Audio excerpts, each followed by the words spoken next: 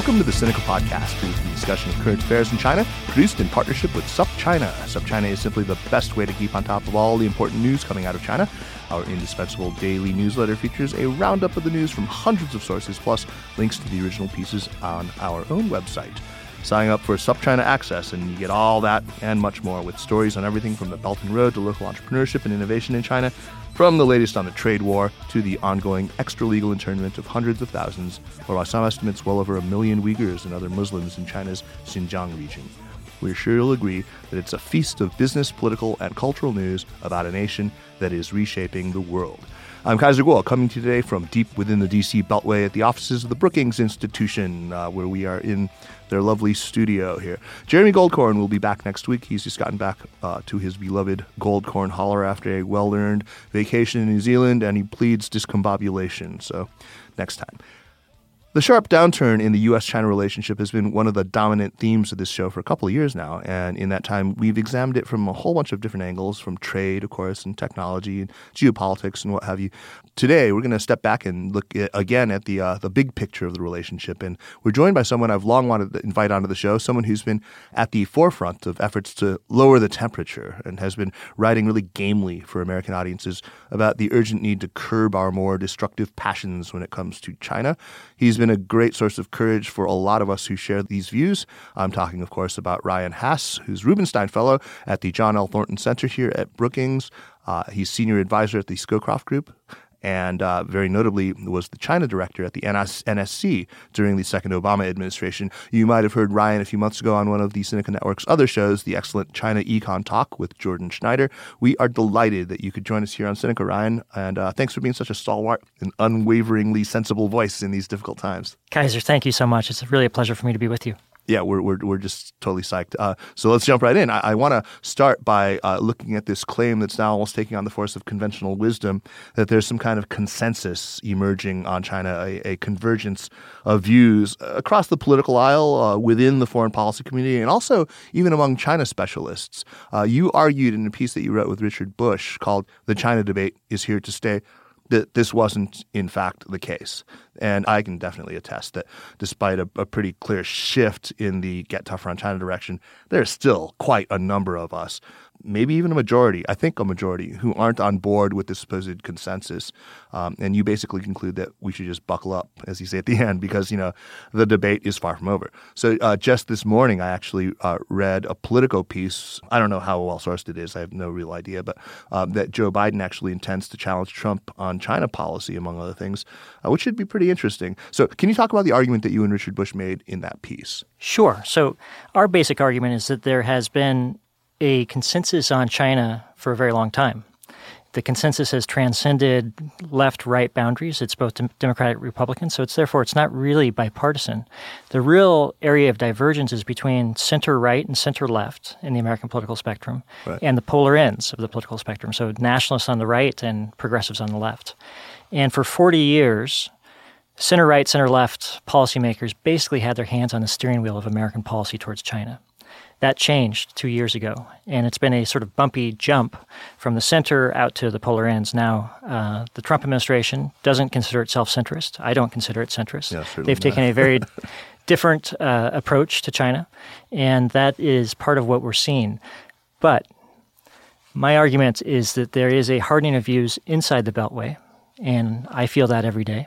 Oh, boy. There isn't necessarily an American consensus on China. If we look at polling by Pew or by the Chicago Council or other reputable institutions, what we find is that most Americans don't think of China either as a partner or as a rival. They have mixed views of China.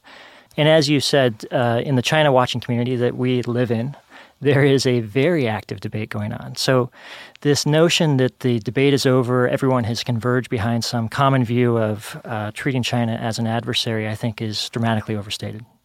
But let's talk about the atmosphere just here in D.C. I mean, it seems like everyone I talk to who comes away from meetings here is just pretty shocked at the stridency that's really kind of taken hold here. So give us a sense of what it's like from within here. Well, the Trump administration has definitely taken a different tack. And I think part of what we're seeing is the power of the bully pulpit. The president and the White House do have a incredible power to shape views of China. I think that China's behavior has fed into this.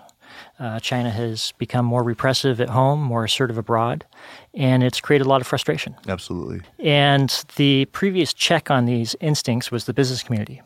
After Tiananmen Square, it was the business community that lobbied President Clinton to take a more centrist approach to China, and over a period of time, he moved in that direction.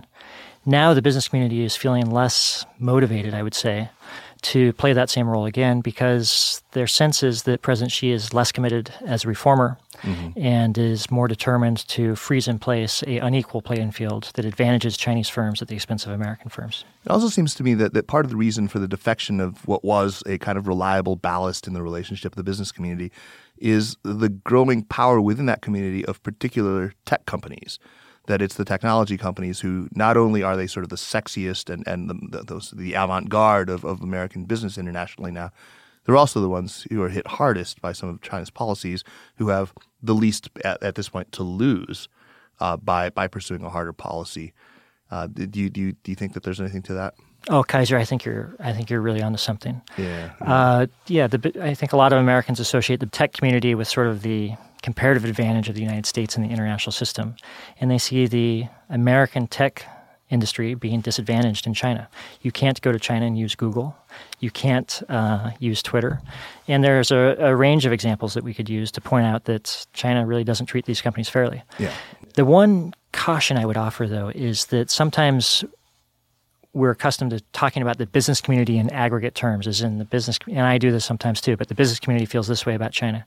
I think that that's a gross generalization. Of course. I think you need to really break it down into companies that sell into the China market, who are very invested in their relationships in China. Companies that... John Deere and Caterpillar. Yeah, companies that feel benefit by supply chain efficiencies by being in China. Apple and what have you. Right. Companies that rely on technology that is available in China, the ecosystem, and I would include Apple in this as well. Sure. And then companies that use China to go to other markets. And it's that latter group, China that produce in China to export to other markets, that I think is the group that is most open to relocating. Right. If the cost of doing business there becomes prohibitive. That's right. But that's one of four segments that we just talked about. These tend to be sort of light manufacturing. These are sort of labor rather than capital-intensive companies, and they go to Vietnam or to Indonesia without breaking a sweat. Exactly. That's very well observed. So at the heart of the issue, within this China specialist world, I mean, we'll talk about that. It strikes me that there's this one basic question, which is at the heart of it all, which is, has engagement with China been a failure? And I find we can't often get anywhere in debates over this because we just can't agree on what the proponents of engagement actually thought it was supposed to achieve in the first place. So, I'm an unapologetic proponent of engagement, always have been. I always feel like the other side keeps erecting the same straw man. They claim that proponents thought that engagement was going to turn China into some pluralist democracy and with robust rule of law and a high respect for human rights. And was that what we were claiming? Or is that what this side has ever really claimed? Or am I right that that's a straw man? I think you're right that that's a straw man. The way that I see it, Kaiser, is that this argument came out at an opportune time when people were growing increasingly frustrated about China's behavior. And when we had just elected a president who was committed to shaking up the old order and creating something new. And into that vacuum, this argument emerged. This argument really gave intellectual cover for President Trump to shatter 40 years of policy towards China. And it was premised on, as you said, this idea that U.S. policy was animated by some gauzy theory that there would be convergence between the United States and China. That is, we engaged China and China grew economically, that they would become more like us or become more like Switzerland. I have the opportunity on a regular basis to interact with the custodians of the U.S.-China relationship for the past 40 years. And I have yet to encounter a single one of them that felt that U.S. policy or strategy was animated by this convergence theory. Right. These were people that understood who they were working with. They understood that Chinese were committed communists, determined to protect their political system, and that our goals weren't to change China's political system. They were to mellow China's international behavior. Right. They were to elicit better cooperation from China on issues that we cared about. They were to encourage the Communist Party to do more to protect the rights of its citizens. and to try to bound China to the existing international order that we had established so that they felt the peer pressure of membership in it. That was the animating focus of U.S. policy. So when people make this argument that engagement failed, I sometimes question where exactly it failed. And I think it's also important to look back to where we were before engagement. So if you sort of dial the record back before 1972, we were looking at a China that was saber-rattling on Taiwan, that was exporting its ideology actively, that was invading its neighbors, that was aggressively seeking to isolate American allies like South Korea and Israel, and that was a serial proliferator on the world stage. So that's... And this wasn't just, it didn't end in 72. I mean, this was, we're talking about, still well into the late 70s. Right. And so, if engagement failed, the logical conclusion is that we should disengage. And I guess my question is that going to enhance our ability to influence how China identifies and pursues its interest? Is that going to bring allies along with us in coming to common cause on dealing with China? I don't think so. And so while I understand the sort of seductiveness of the argument that engagement failed, I'm not yet persuaded that is a conclusion that we should draw. The irony is that the engagement failed argument that was, I think I heard it first advanced by Jim Mann in that book, China Fantasy. That was written in a time when I think it was conspicuous that engagement had succeeded. I mean, if you wrote that, he wrote that book in 2008, I think, or 2007 even. I don't know how you could have stood in 2007 or 2008 and looked around you at China then and concluded that engagement had been a failure. I mean, I can see a better argument for it now in Xi Jinping's time. Certainly, because of, what I used to call the new truculence and now just the plain old freaking truculence. But of course, it's gotten, bad. But look, they never come up with the counterfactual. They never satisfactorily answer that, which I think I always want to insist on. What would China have looked like had we not pursued that policy? I mean, would it be North Korea times 400, the population? Mm-hmm. And that's what I can largely conclude. Because at any time that we've sort of advanced the argument for engagement, whether it's in 72 or in 79, which I guess is like the year roughly when you were born. I mean, you're like 40 at you're betraying my age here. You're very lucky to be so young. Or in the Clinton years during the PNTR debates and WTO accession, I mean, I think there's been improvement along every measure. If you look at, there's almost no measure where you can look at China and not say that engagement actually has worked. Right. I mean, is it a more deliberative society than it was? Yes. Is it a more personally free society? Yes. Has rule of law advanced? Yes. Has civil society advanced? Yes. Has the public sphere grown? Well, in recent years, no. But by 2007-8, when we were talking about, absolutely yes. Anyway, I'm not one to engage in pop psychological speculation here, but especially when you want to project it onto a national level. But it's hard for me not to want to factor in the kind of the psychological moment that we're in as a nation. That the fact that we've just never faced a multidimensional peer competitor like we do in China today, and it's looming up at a moment when we're feeling kind of unsteady about our own politics. That it really poses challenges to all these axiomatic assumptions that we've had about the way the world works, about the relationships between technology and authoritarian states, and between innovation and authoritarianism. So, what's your take on this? I mean, should we even bother thinking about sort of the moment we're in, the psychology of it? Oh, I think it's important for us to come to a diagnosis of the moment that we're in. If I could just go back briefly to something that you said. I think that sometimes people who are reluctant to embrace the idea that engagement failed are perceived as naively believing that everything is rosy in China or in the U.S.-China relationship. And I would just like to puncture that a little bit, because I have profound concerns about China's behavior. And I have real concerns about the U.S.-China relationship. So I don't have this rose-tinted view that if we just went back to engagement, everything would work out fine. Of course not. Right. It's always, it's a trade-off. What is the better path to most effectively influence Chinese behavior in the direction that we seek? And I continue to be persuaded that that continuing to work at it through direct engagement with the Chinese at authoritative levels is the most effective approach. But to your question, Kaiser, about the moment that we're in, I personally think that we're in the most precarious moment in the U.S.-China relationship that we've been in since 1979 or perhaps 1972. Yeah. And part of the issue is that neither the U.S. or China have a common diagnosis of what the problem is.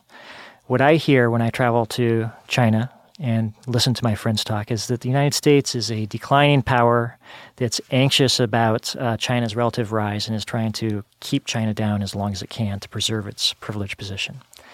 When I talk to my friends in the government now in Washington, they have a very different view, that it's China that has stepped back from the path of reform and opening, that has become deaf to the concerns that we've raised with them on market access and things like that, and that has become more aggressive abroad and repressive at home. So that's a real danger. The other point that I just want to put on the table for your reaction is that I think that this is a different downturn than any that we've experienced before. In 1989, in 1996, in 1999, there were events that precipitated a downturn in the relationship. Right. There is no singular event that once it's resolved or we work past will allow us to move forward. In other words, this isn't a cyclical downturn. This feels more like a structural hardening of animosities. And do you think that it's structural beyond even if it is structural, then it transcends who sits in power in both of these countries. It's not a Trump and Xi Jinping phenomenon then. That would be my view. I don't think that this is associated with the personalities of the two leaders in each country. Right, and neither do I. I mean, I think that the downturn was discernible in 2009. Yeah. I think that it was, it's really the second Hu Jintao administration where we started to see this start to really happen. What is this then? What are we in? Is this a new Cold War? As some people have claimed. I mean, we get a lot of pushback to that idea. What do you think? Are you ready to declare this a new Cold War? I'm not comfortable with that. As I think back on the Cold War, I think about proxy wars. They don't exist now. Right. I think about fears of imminent nuclear attack. No children in the United States that I'm aware of are practicing how to, sit out a surprise nuclear strike right now. Right. I think of it in terms of building blocks to compete against each other. There are no countries in the world that want to align with the United States to oppose China. I think about it in terms of the deep interconnection that exists economically and socially between the United States and China, which is fundamentally distinct from the existence of the Cold War. So I think that the Cold War analogies are flawed in many respects, and my worry is that using bad historical analogies will lead to bad policy decisions. That's right. Something I wanted to ask you when we were talking about the chill here in D.C. or how hotted up it's gotten, what about in the rest of the country? As you travel the rest of the country, if you talk to people, to governors or mayors of cities, you talk to business leaders outside of the Beltway, my distinct sense is, because I do a lot of traveling, I do a lot of speaking, I talk to a lot of people, that they're really sort of shocked and surprised at what's happening in D.C. Is this a D.C. phenomenon? Yeah, it's a good question. I have a similar impression when I travel around the country. I still get the impression in most of my interactions that governors and mayors largely look at China as an opportunity, and more so as an opportunity than as a risk. Now, it's difficult to make generalizations about the United States. It's a complex place. But at the moment, my strong impression is that there is much more of a hardening of views inside the Beltway than there is outside of it. Yeah. That seems to that jives with what I've observed too. So I'm trying to think of a way to ask this question without people assuming that I'm wearing a tinfoil hat. I know you are. I see. I mean, I don't know how that's comfortable at all. But anyway, but you're a Washington insider. You've served in a senior position at NSC, so I suspect you're going to have a smart take on this. But to what extent is this downturn in U.S.-China relations driven by, or maybe even perpetuated by, the exigencies of the military-industrial complex? I mean, I really don't want to sound conspiratorial, but I think I'd be naive if I didn't at least consider this as a possible factor. There is a lot of money at stake, Pentagon budgets and what have you. Is this the military-industrial or even the intelligence-industrial complex that is driving this China as a threat kind of narrative? You've called it what, the threat-industrial complex? Yeah, I think of it more as a threat industrial complex than a defense industrial complex. But there are a lot of people who have various motivations for playing up the threat from China to the United States. And I think that it comes from a couple of sources. Some people generally have anxieties about democratic systems, and they feel that authoritarianism is on the march, democracy is in decline, and from a systems competition perspective, they just worry that we are going to be entering a world that is less hospitable to our form of government. Mm-hmm. I think that there are some people who are declinists. They are deeply anxious that the United States is in decline and that China is in ascent, and they want to try to arrest that trend. I would just suggest that this is the sixth bout of declinism that the United States has faced in the last 60 years, so this isn't a new thing. We've been through this before. And then there are some people who I think, as Graham Allison has suggested, are worried about this Thucydides trap, this idea that a rising power and a existing power will come into clash with each other as they precisely 73.5% of the, or whatever it is that he comes up with, right? Right. So overdetermined historical sort of thing. Yeah. So I think that there are sort of a lot of factors that feed into this, but when you put it all together, there is clearly a strong impulse inside the Beltway to see China as a menacing threat. I mean, the argument that a lot of us are trying to advance that, ultimately if we decide to keep going down this path, even if we're in some sense justified in doing so, even if, illiberal regimes as they are on the march these days, it's ultimately worse for everyone. That's the argument we're advancing, and it seems to be an increasingly difficult one for us to make. It's after all, it's impossible not to lay a lot of the blame squarely at Beijing's feet. Its behavior. We're not just talking about the kind of anti-competitive subsidies or the industrial policy or IP theft or mercantilist protectionist policies that they pursue, and they do. But there are also some huge, glaring, unequivocal moral issues in play, and the one that's driving people, I think, who might otherwise be prone to cut China slack is, of course, Xinjiang. What is happening there? There is a consensus among people who are on, quote unquote, our side of this, that what Beijing is doing right now with the massive extra-legal detention of Uyghurs and the other Muslims, it's just indefensible, full stop.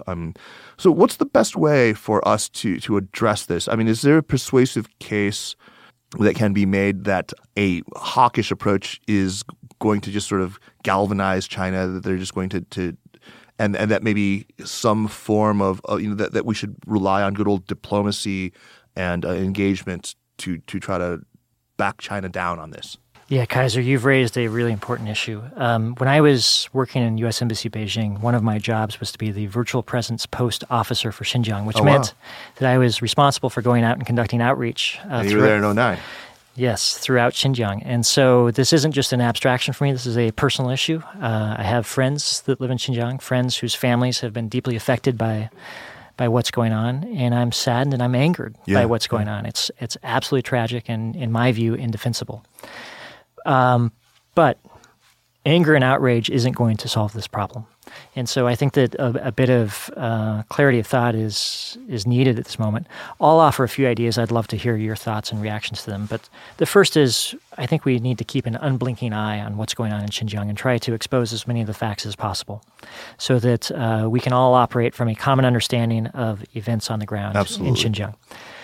Second, I think we need to recognize that the United States is not going to solve this problem unilaterally with China. The United States is not going to impose its will on China to compel it to change by itself. And what that means is I think that in order to really get Beijing's attention on this issue, to show how deeply and profoundly we care about it, we need to continue to raise the issue privately and publicly through bilateral channels. But we also need to make sure that we help build a chorus from other countries in the world that share similar concerns. Especially Muslim countries, I would expect. Especially Muslim countries. And so that's going to require hard work, determined diplomacy. It's going to take time. But over a period of time, hopefully, we can help persuade enough people in leadership positions in Beijing that the reputational costs of the course that they're on exceed any perceived benefit.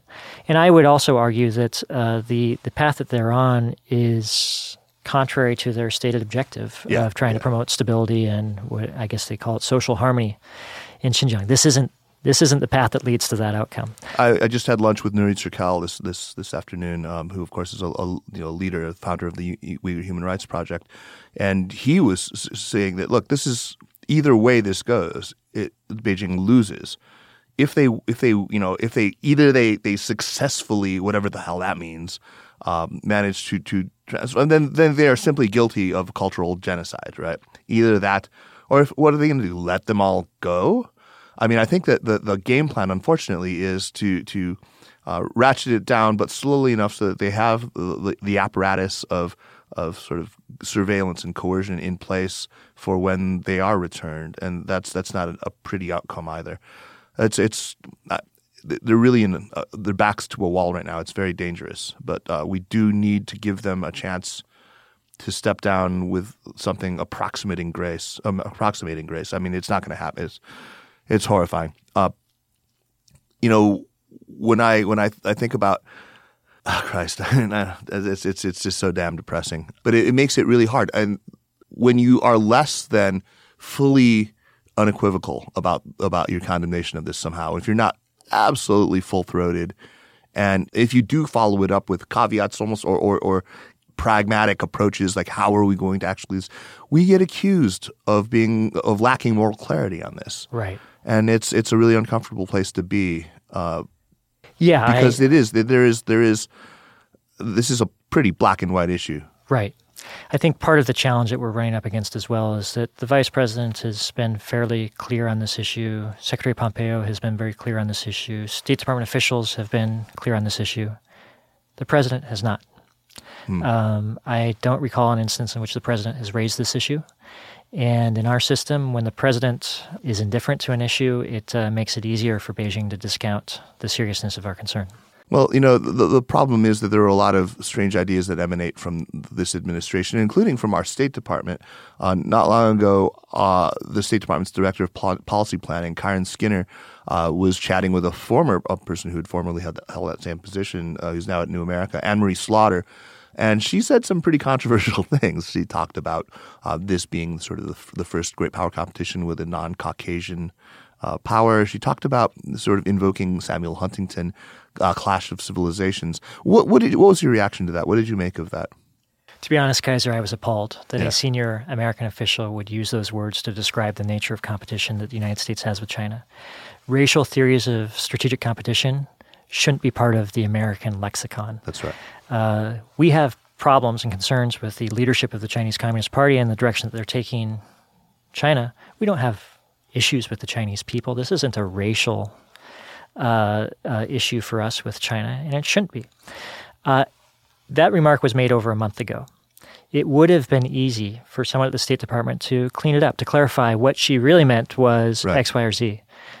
It troubles me that over the past month, I've had multiple people from government reach out to me privately to try to explain that that isn't how the U.S. government is thinking about China. But no one has done this publicly.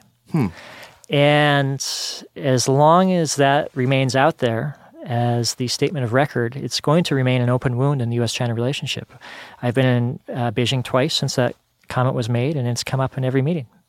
And so I just hope that sooner or later that someone takes the effort to clean it up so that we can move forward. Speaking of your meetings in China, you mentioned just now that when you talk to your interlocutors there, they're of the mind that that the United States' game plan essentially is to thwart China's rise, to keep China down, that everything is sort of part of this new policy of containment that's going on here. I'll always feel like trying to channel China's views of things to try to sort of step into their shoes and exercise a little cognitive empathy is a really good approach. So maybe you can take a few minutes, or as long as you need to flesh that out a little bit. Give our listeners your take on how Beijing sees things through its own lens, given its own assumptions. Well, I can offer sort of a near-term perspective and then a longer-term perspective. Over the near term, my sense is that in the last month or so, the debate inside China has closed on whether or not the United States and China are struggling over trade issues or over existential issues about the United States seeking to suppress China's rise. And it's existential. And the Chinese, broadly speaking, have convinced themselves of their narrative that we are in an existential struggle, which is going to make compromise harder to find.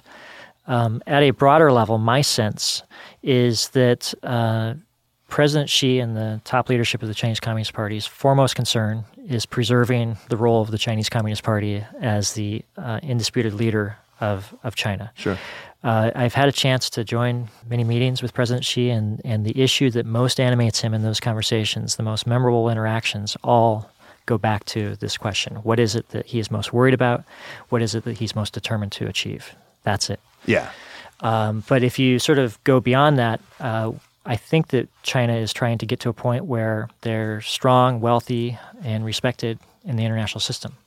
I think that they want to reach a point where they have a leadership role in the international system and where countries feel the need to be deferential to China on China's stated core interests.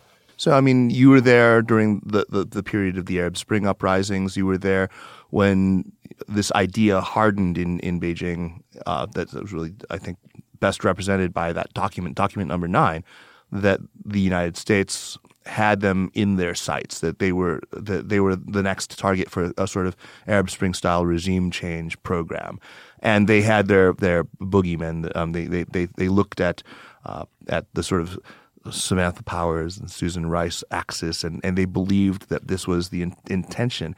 Now, I mean, it's maybe changed a little bit under the Trump administration. The new fear right now is about a new Plaza Accord.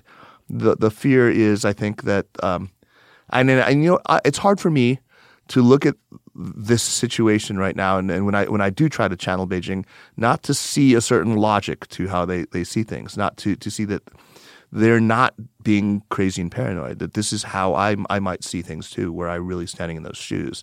I mean, you can see how, given Huawei, given the stepped-up phone ops, given arms sales now to Taiwan, and of course all those F-35s to Japan, there's a worry about this is a new kind of containment.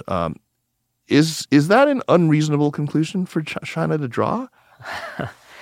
There was a point in time when I could say confidently yes, that is an unreasonable conclusion for Beijing to draw, because the United States doesn't seek to contain China, that we welcome the rise of a stable, peaceful, and prosperous China, and we see that as being in our long-term And Obama said that many interest. times and meant it sincerely. I believe that. He really did. Many times I heard him utter those very words. Right.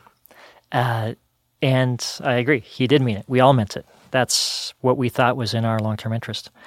It's harder for me to make that same case credibly anymore. My sense is that the Trump administration's approach to China is animated by a couple of assumptions. The first is that it's both possible and necessary for the United States to maintain military primacy in Asia. The second is that the Trump administration believes that it will be easy to win a trade war at a low cost to the United States. The third is that President Xi is brittle, the Chinese economy is weak, and they can't afford too much or too prolonged of tensions with the United States. And then the fourth is that if push comes to shove, if things really get sporty, that all of our allies and partners will have our back and be standing right behind us in challenging and confronting China. And I would just simply challenge all four of those. All four of those, yeah, absolutely. And so I think that's the wellspring from which American policy towards China right now flows. And at this point, we're 3 years into an administration. I think that views have pretty well hardened. It's going to be hard to see this administration dramatically shift away from the course that they're on. Even thinking beyond this administration, so we elect somebody who's a more reasonable view toward China. How then do we signal to China that what our NGOs go on to keep saying, what our editorial writers print, what some of the more hawkish elements in our sort of public intellectual sphere keep saying, that doesn't represent – well, I mean, because we've always had that difficulty. You had that difficulty during the Obama administration when things were actually a whole lot better, and it was difficult to allay Chinese suspicions then. And now, with the Trump administration in the rearview mirror, inshallah, how how will China ever trust that won't happen again? What the entire fate of the bilateral relationship is just sort of on the coin toss of this 49-51 American electorate? Well, it's going to take time, and there are no silver bullet solutions or easy fixes to put the relationship back on a productive track. It's going to just simply take time. I guess the only thing I would say is that, yes, I agree that the Chinese have deeply held suspicions and paranoias about American intentions towards them. But they've had that from the start. And we were able to manage the relationship even in spite of those paranoias for 40 years. And so I guess I just am reluctant to accept the fatalism that seems to be so enrapturing the Beltway right now that it's impossible for our two countries or systems to coexist with each other because they're just fundamentally at odds. Well, I appreciate you giving us all that courage. I know that either of the two questions to follow merits book-length treatment. Let's see what you can do in 2 minutes each. First of all, and you've hinted at this already, what, if anything, is China's grand strategy? And what are the immediate implications for the U.S. and its position in the Western Pacific and even globally? I mean, you talked about one component of it, which is obviously the Chinese leadership's desire to keep the Chinese Communist Party in power. Yeah, that serves, some people see it as the end, but I see that in their own thinking anyway, as a critical piece of a larger strategy, which is about national rejuvenation. Right. I think that President Xi's view is that to maintain the Communist Party's role, there must be a strong country. A strong country requires a strong party. A strong party relies on a strong leader that sits at the core. Hence, Xi Jinping. Circular, isn't it? Yeah. And so that's the argument that I think he's most fond of using. In terms of grand strategy, there's a lot of discourse about China's grand strategy. There's a lot of suspicion or intrigue about whether there's a 100-year plan or some secret document that's hidden in a vault deep in Zhongnanhai that only a privileged few are able to see, that maps out every step that the Chinese will take. My sense is that China is working along a continuum towards a goal on the horizon, which is basically what we've talked about before, which is being respected as a world leader and as a leader in Asia, and having countries deferential to it on matters that it most cares about, the role of the party, territorial integrity, and China's social and governance system. More concretely, though, let's talk about things like the geographic extent of China's intention to project power. Yeah, I think that China wants to build strategic depth. They would like to push the United States out past the first island chain. And, if it was up to them, they would probably welcome us being outside of the second island chain as well. But in practical terms, what that means is that the U.S. Navy and Air Force is going to have to get comfortable operating in more risky environments and accept a certain degree of risk, because I think it's fundamental to American strategy for us to continue to operate inside the first island chain. The credibility of our alliance commitments hinges in part on that. And it also is critical to our other strategic objective of keeping free and open commerce and freedom of navigation and overflight, but also preventing a hostile hegemon from dominating Asia, which has been a pillar of American strategy for decades. Right. And you think that this is possible, that simply accepting operating in a riskier environment, knowing full well that there are going to be close brushes? I mean, what do we do? What are our contingencies? What do we set up in terms of hotlines and is any of this infrastructure in place right now? I mean, this is what I worry most about. It's a great question, Kaiser, and it's something that I worry a lot about as well. I wish I could tell you with confidence that this is all going to work out fine and both the United States and China can coexist peacefully into the future. The honest answer is I don't know. That is sort of the crux of the strategic question that we're all grappling with. But here's what I do know, that it would be devastating for the United States and it would be devastating for China if either one of us entered into conflict with the other. Right. And so broadly speaking, we're two very sophisticated countries with typically highly competent governments. We should be able to figure this out. We should be able to work through this. Yes, there will be points of tension. The Chinese don't like us operating inside the first island chain. We feel it's necessary. But how do we work it out? We work it out by doing things like we did in 2014. We establish confidence-building measures so that when our ships or our planes are operating in near proximity to each other, they know how to communicate with each other, what the protocols are to avoid accidental crisis. And I think that we need to take that template and build it out to other ungoverned areas that have the highest risk of escalation. So I'm thinking about things like space, like undersea, in the cyber realm. We need to have more clarity on the rules of the road for how we both operate in cyber. And that's what I would like to see the United States and China do going forward, is to build guardrails around competition so that we can manage this. Guardrails is the right concept.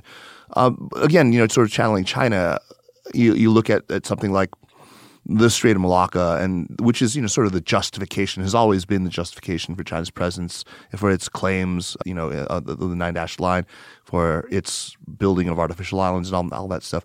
And we've tended to be dismissive of this idea that the United States would put its hand on China's throat and choke. And yet, right now, we're seeing that happen. It's not with oil, but it's in the digital world, right? I'm somewhat empathetic. I'm very empathetic, and maybe even a tinge of sympathetic to the Chinese concern over this when they look at what's happened with Huawei. Yeah. Thoughts on that? I don't know. Sure. So I think that there are three big things happening in the tech space simultaneously right now. The first is that the United States and China are racing ahead of the rest of the world. And there are a lot of ways to measure this, but if you look at the top internet companies in the world, oh, sure, somewhere between 16 and 20 out of the top 20 are in China and the United States. If you look at where the windfall from artificial intelligence is projected to go over the next decade and a half, absolutely, it's 70% of it will go to the United States and China. So both the United States and China are gaining a disproportionate share of the benefit from the technology revolution that's underway. So that's the first trend. The second trend is that U.S. and Chinese researchers are collaborating more and more in deeper and deeper fields than they have in the past. Mm-hmm. And this is sort of an uncomfortable reality for the decouplers inside the United States. Right. I was in China when the Huawei announcement was made to place Huawei on the entities list. And on the next page of the newspaper, there was an article about how Microsoft is opening the largest ever R&D center for artificial intelligence research in Shanghai. So there's a lot of discordance, which leads me to the third trend which is happening, which is at the government level. The U.S. and Chinese government are sort of waging a pitched battle with each other, dueling entity lists, increasing investment restrictions, and threatening to sever some of the educational links and research links that exist. And so all three of these things are happening at the same time.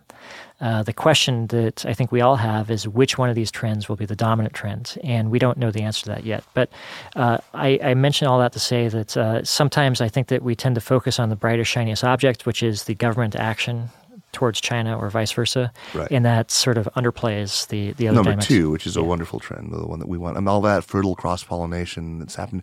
And it's not a recent phenomenon either. I mean, this has really happened for a long time. Since, the first stirrings of the Chinese internet, look where the money came from. Look what capital markets they went to. Look where the internet entrepreneurs were educated. I mean, there was American DNA in all of these companies. And it's really unfortunate that there's so many best practices learned. There were, a lot of people groan about Sarbanes-Oxley, but my God, Chinese corporate governance benefited an awful lot from their desire to list on NASDAQ right, and to continue to report to the SEC. It's a genuine goddamn tragedy. I asked you about Chinese grand strategy. Let's ask about the other side. Is there something approximating grand strategy in the United States right now in 2019? And I mean, have we had one really since the containment and the collapse of Soviet communism? Well, in 2019, it's sort of tough to say, to be honest with you. Generally speaking, I think that there has been a grand strategy that animates the United States approach to the world, and at its core, it's an effort to, foster a world that is hospitable to American leadership. That's what it's all about. And the consistent threads of that have been trying to protect ourselves and our allies from attack, so physical security, trying to promote the sources of American prosperity. And this is where trade liberalization and expanding export opportunities has played in.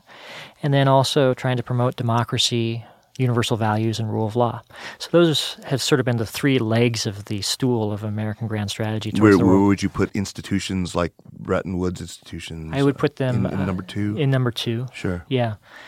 Now, in 2019, it's a little bit less clear if those remain the animating elements. Right now, if you read the national security strategy and the national defense strategy, the real core of the argument is around great power competition. Right. And the question that feels to me like it's left a little bit unanswered is great power competition for what? Competition isn't a strategy. Right.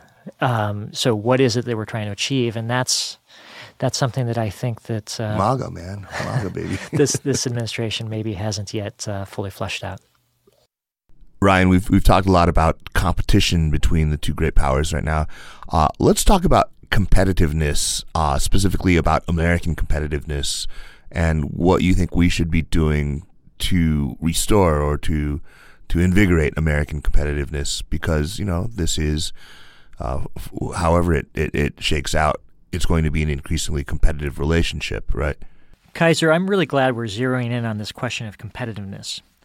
I've spent a lot of time in this podcast talking about how the United States is taking a more combative approach towards China.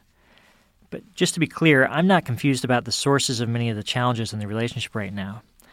I've spent the better part of the past decade warning Chinese officials that if we don't find better ways to address real American concerns like intellectual property theft, cyber issues, maritime issues, human rights issues, and the whole gambit, the relationship would move in a more downward spiral.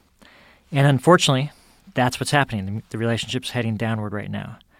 For me, the core question, though, isn't whether we as Americans should feel righteous in our indignation of certain Chinese behaviors, but really what should we be doing about it? And at the moment, it seems like we're very focused on the threat China poses to us and on working to slow China down. We're trying to dull the appeal of the Belt and Road Initiative, to damage the attraction of Huawei, to degrade China's ability to develop its tech sector, et cetera, et cetera. In other words, we're playing a lot of defense at the moment. I want to see us, as the United States, get back to playing offense in our competition with China. If we focus on what we need to do to advance America's security and prosperity, I'm very confident we'll be well served to compete against China or anyone else for that matter. And so I want to see us regain optimism and confidence in America's ability to outcompete anyone. And we should have it. We have a lot of built-in advantages. Our higher education system is the envy of the world. We have relatively good demographics. Traditionally, we've been able to attract some of the best and brightest minds from around the world to come to the United States. We enjoy food and energy security. We have efficient capital markets. And we have peaceful borders. China, by contrast, is the hardest governance challenge in the world. It has demographic headwinds, an environmental hellscape in many parts of the country, an absence of self-correcting mechanisms like an independent judiciary or a free press that helps them identify when they're off track and get back on track. They have a regulatory environment that places a drag on innovation. They have inefficient capital markets. They have territorial disputes with many of their neighbors. And they have anxious near peers in Asia that are going to contest them if they seek to expand their primacy in the region. So given these contrasts, my argument is that we in the United States should be focusing on strengthening the drivers of our own competitiveness. We should be doing things like trying to fix our immigration system so that we have the best and the brightest minds still traveling to the United States. We need to repair our infrastructure. We need to up our game on healthcare and education to improve labor force participation, to increase productivity. We need to restore the iron triangle between academia, the private sector, and national labs that has proven so effective over the years at incubating breakthrough technologies. And we need to repair our relationship with our allies around the world, who I believe are assets and not liabilities for strengthening America's standing in the world. If we do these types of things, Kaiser, I'm very confident that we'll be able to compete with China or anyone else for that matter. Amen to that, Brother Haas. Ryan, during your time at NSC, there was a Bloomberg piece that came out that talked about China's frustration at not having a go-to person in the Obama administration for China policy. Evan Medeiros, who you worked with at NSC, he gave a talk at the Bookworm in Beijing once, and I sort of, bold-facedly asked him that question. What did you make of that piece? And he was pretty ticked off, not at me, but obviously at the author of the article. You wrote something not precisely making the same case, but talking about the lack it wasn't of a go-to person, but the lack of senior China expertise, comparable, as you say, to the heirs of the founding generation. Oh, there's no comparable heirs. Let me just quote from here.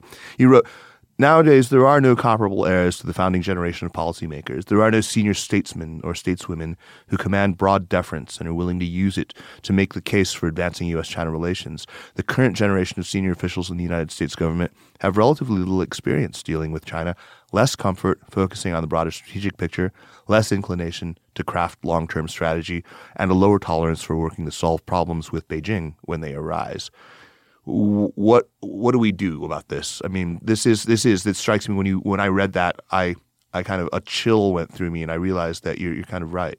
Well, you are right. Well, Kaiser, I wish that there was an easy solution. The argument that I was trying to make is that the founding generation, the Brzezinskis, the Kissingers, State Roy, all these guys.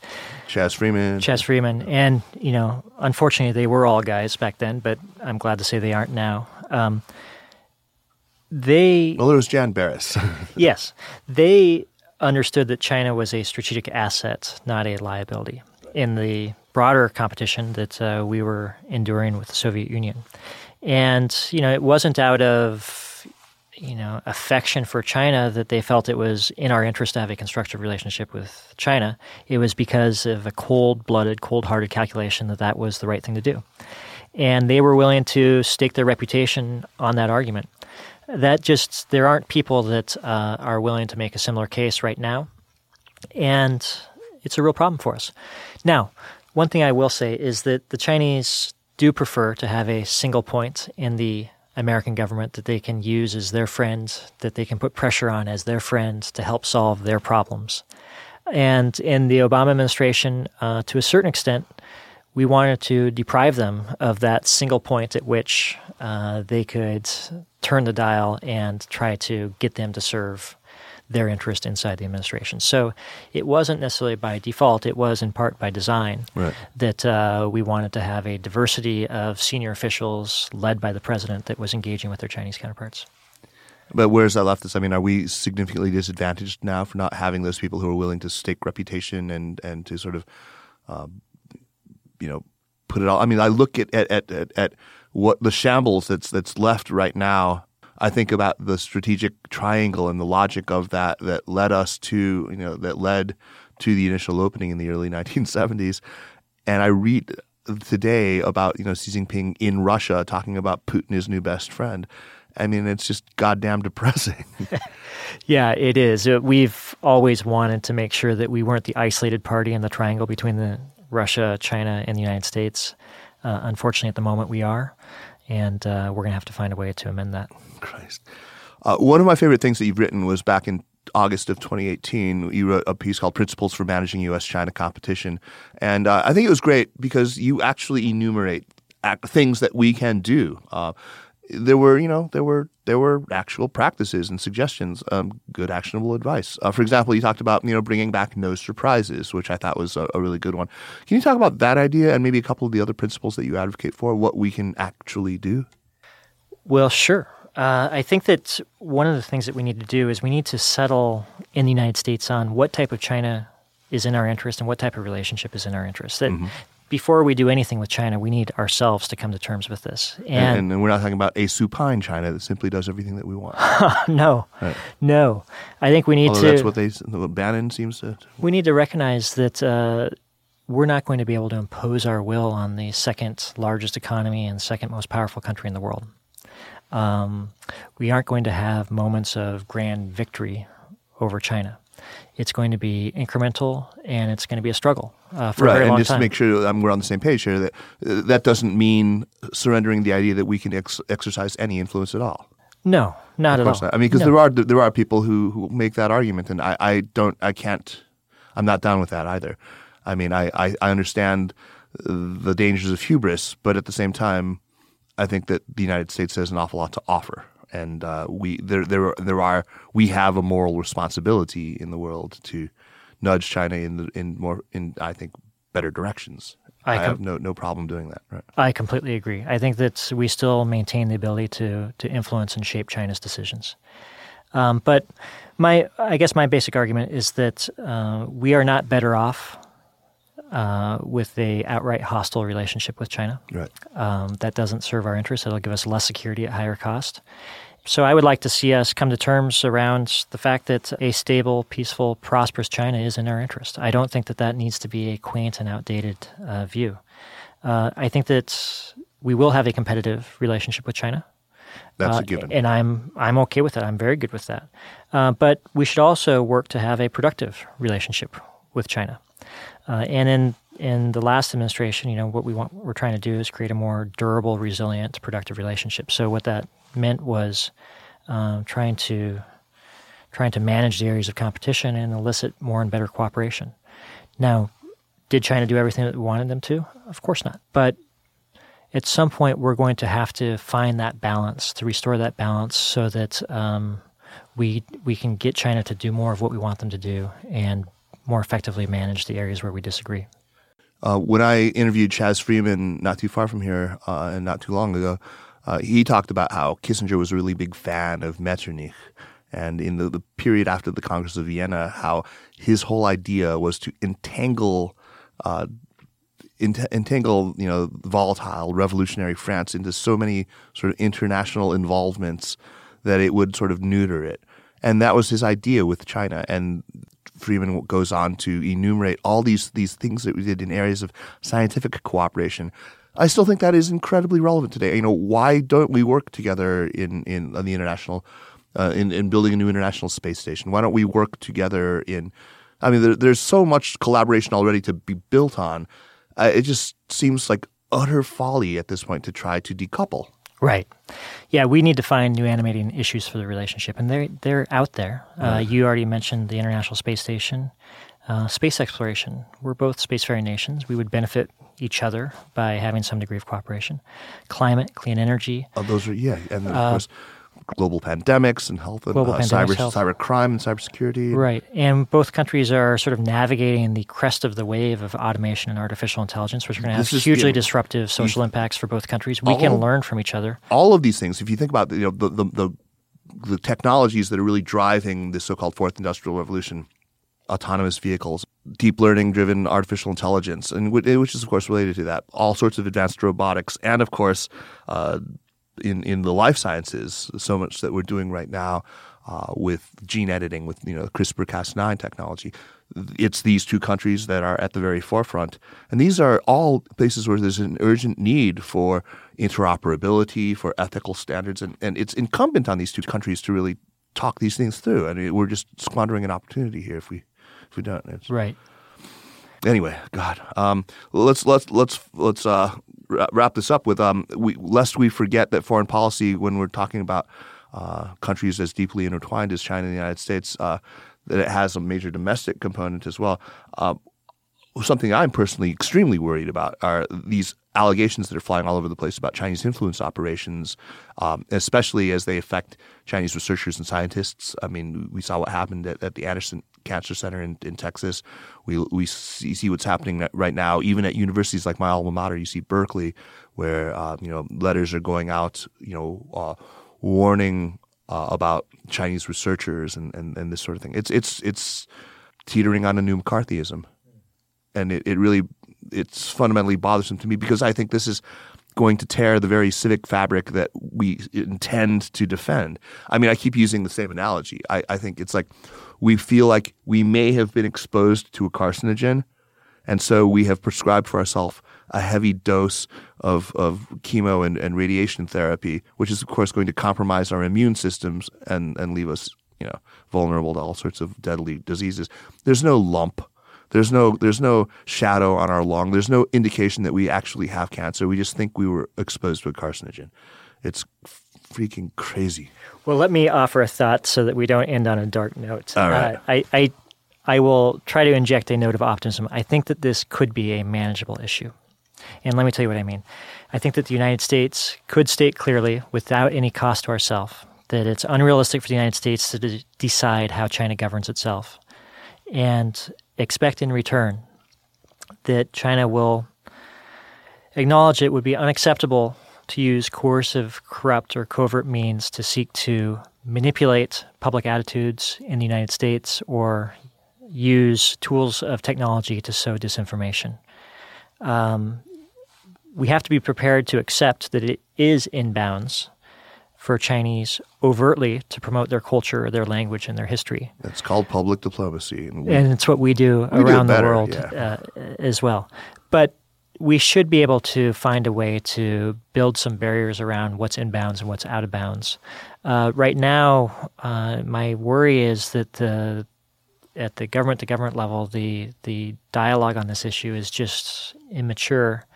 And outside of government, the concern, as you described, is growing more and more acute. And it's going to lead us into some troubled waters.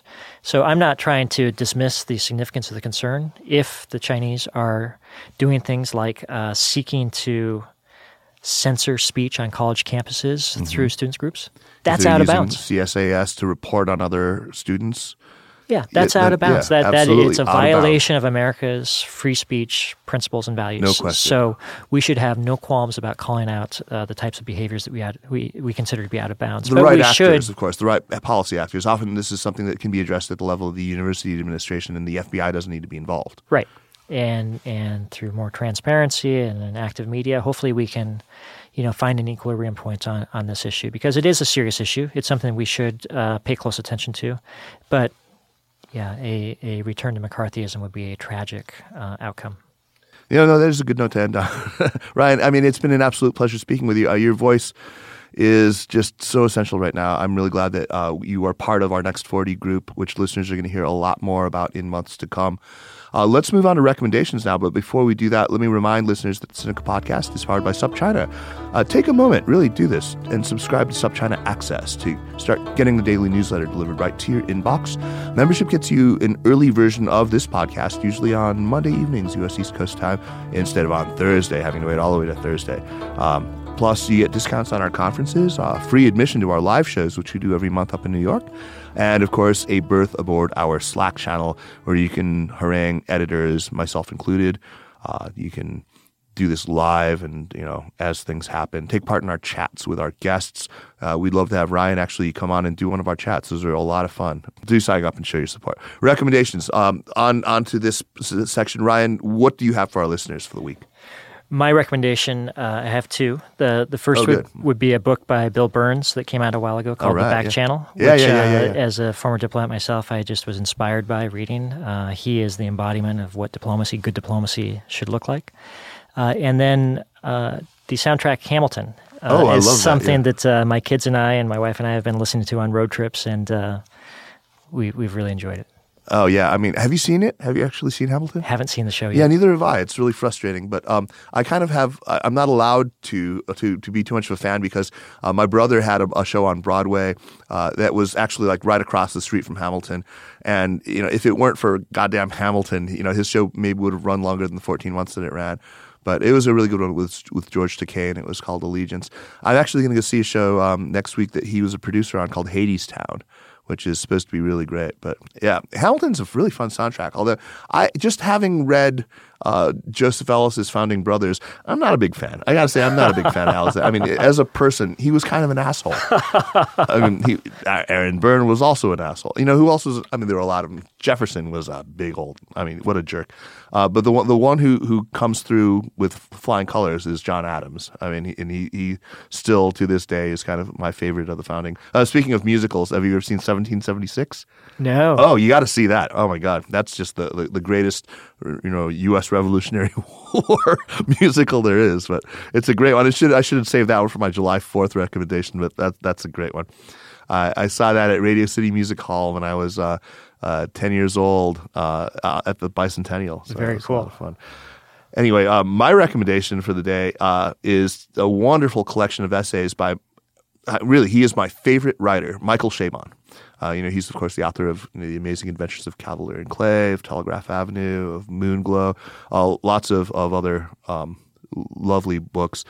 This collection is called Pops, Fatherhood in Pieces, and it's kind of a sequel to his earlier Manhood for Amateurs, which I also highly recommend. But Pops has some these essays. I mean, some of you might have read before. He did a piece for GQ about Paris Fashion Week. He has this really kind of, sartorially inclined young son who's kind of a genius when it comes to fashion, really just quirky stuff.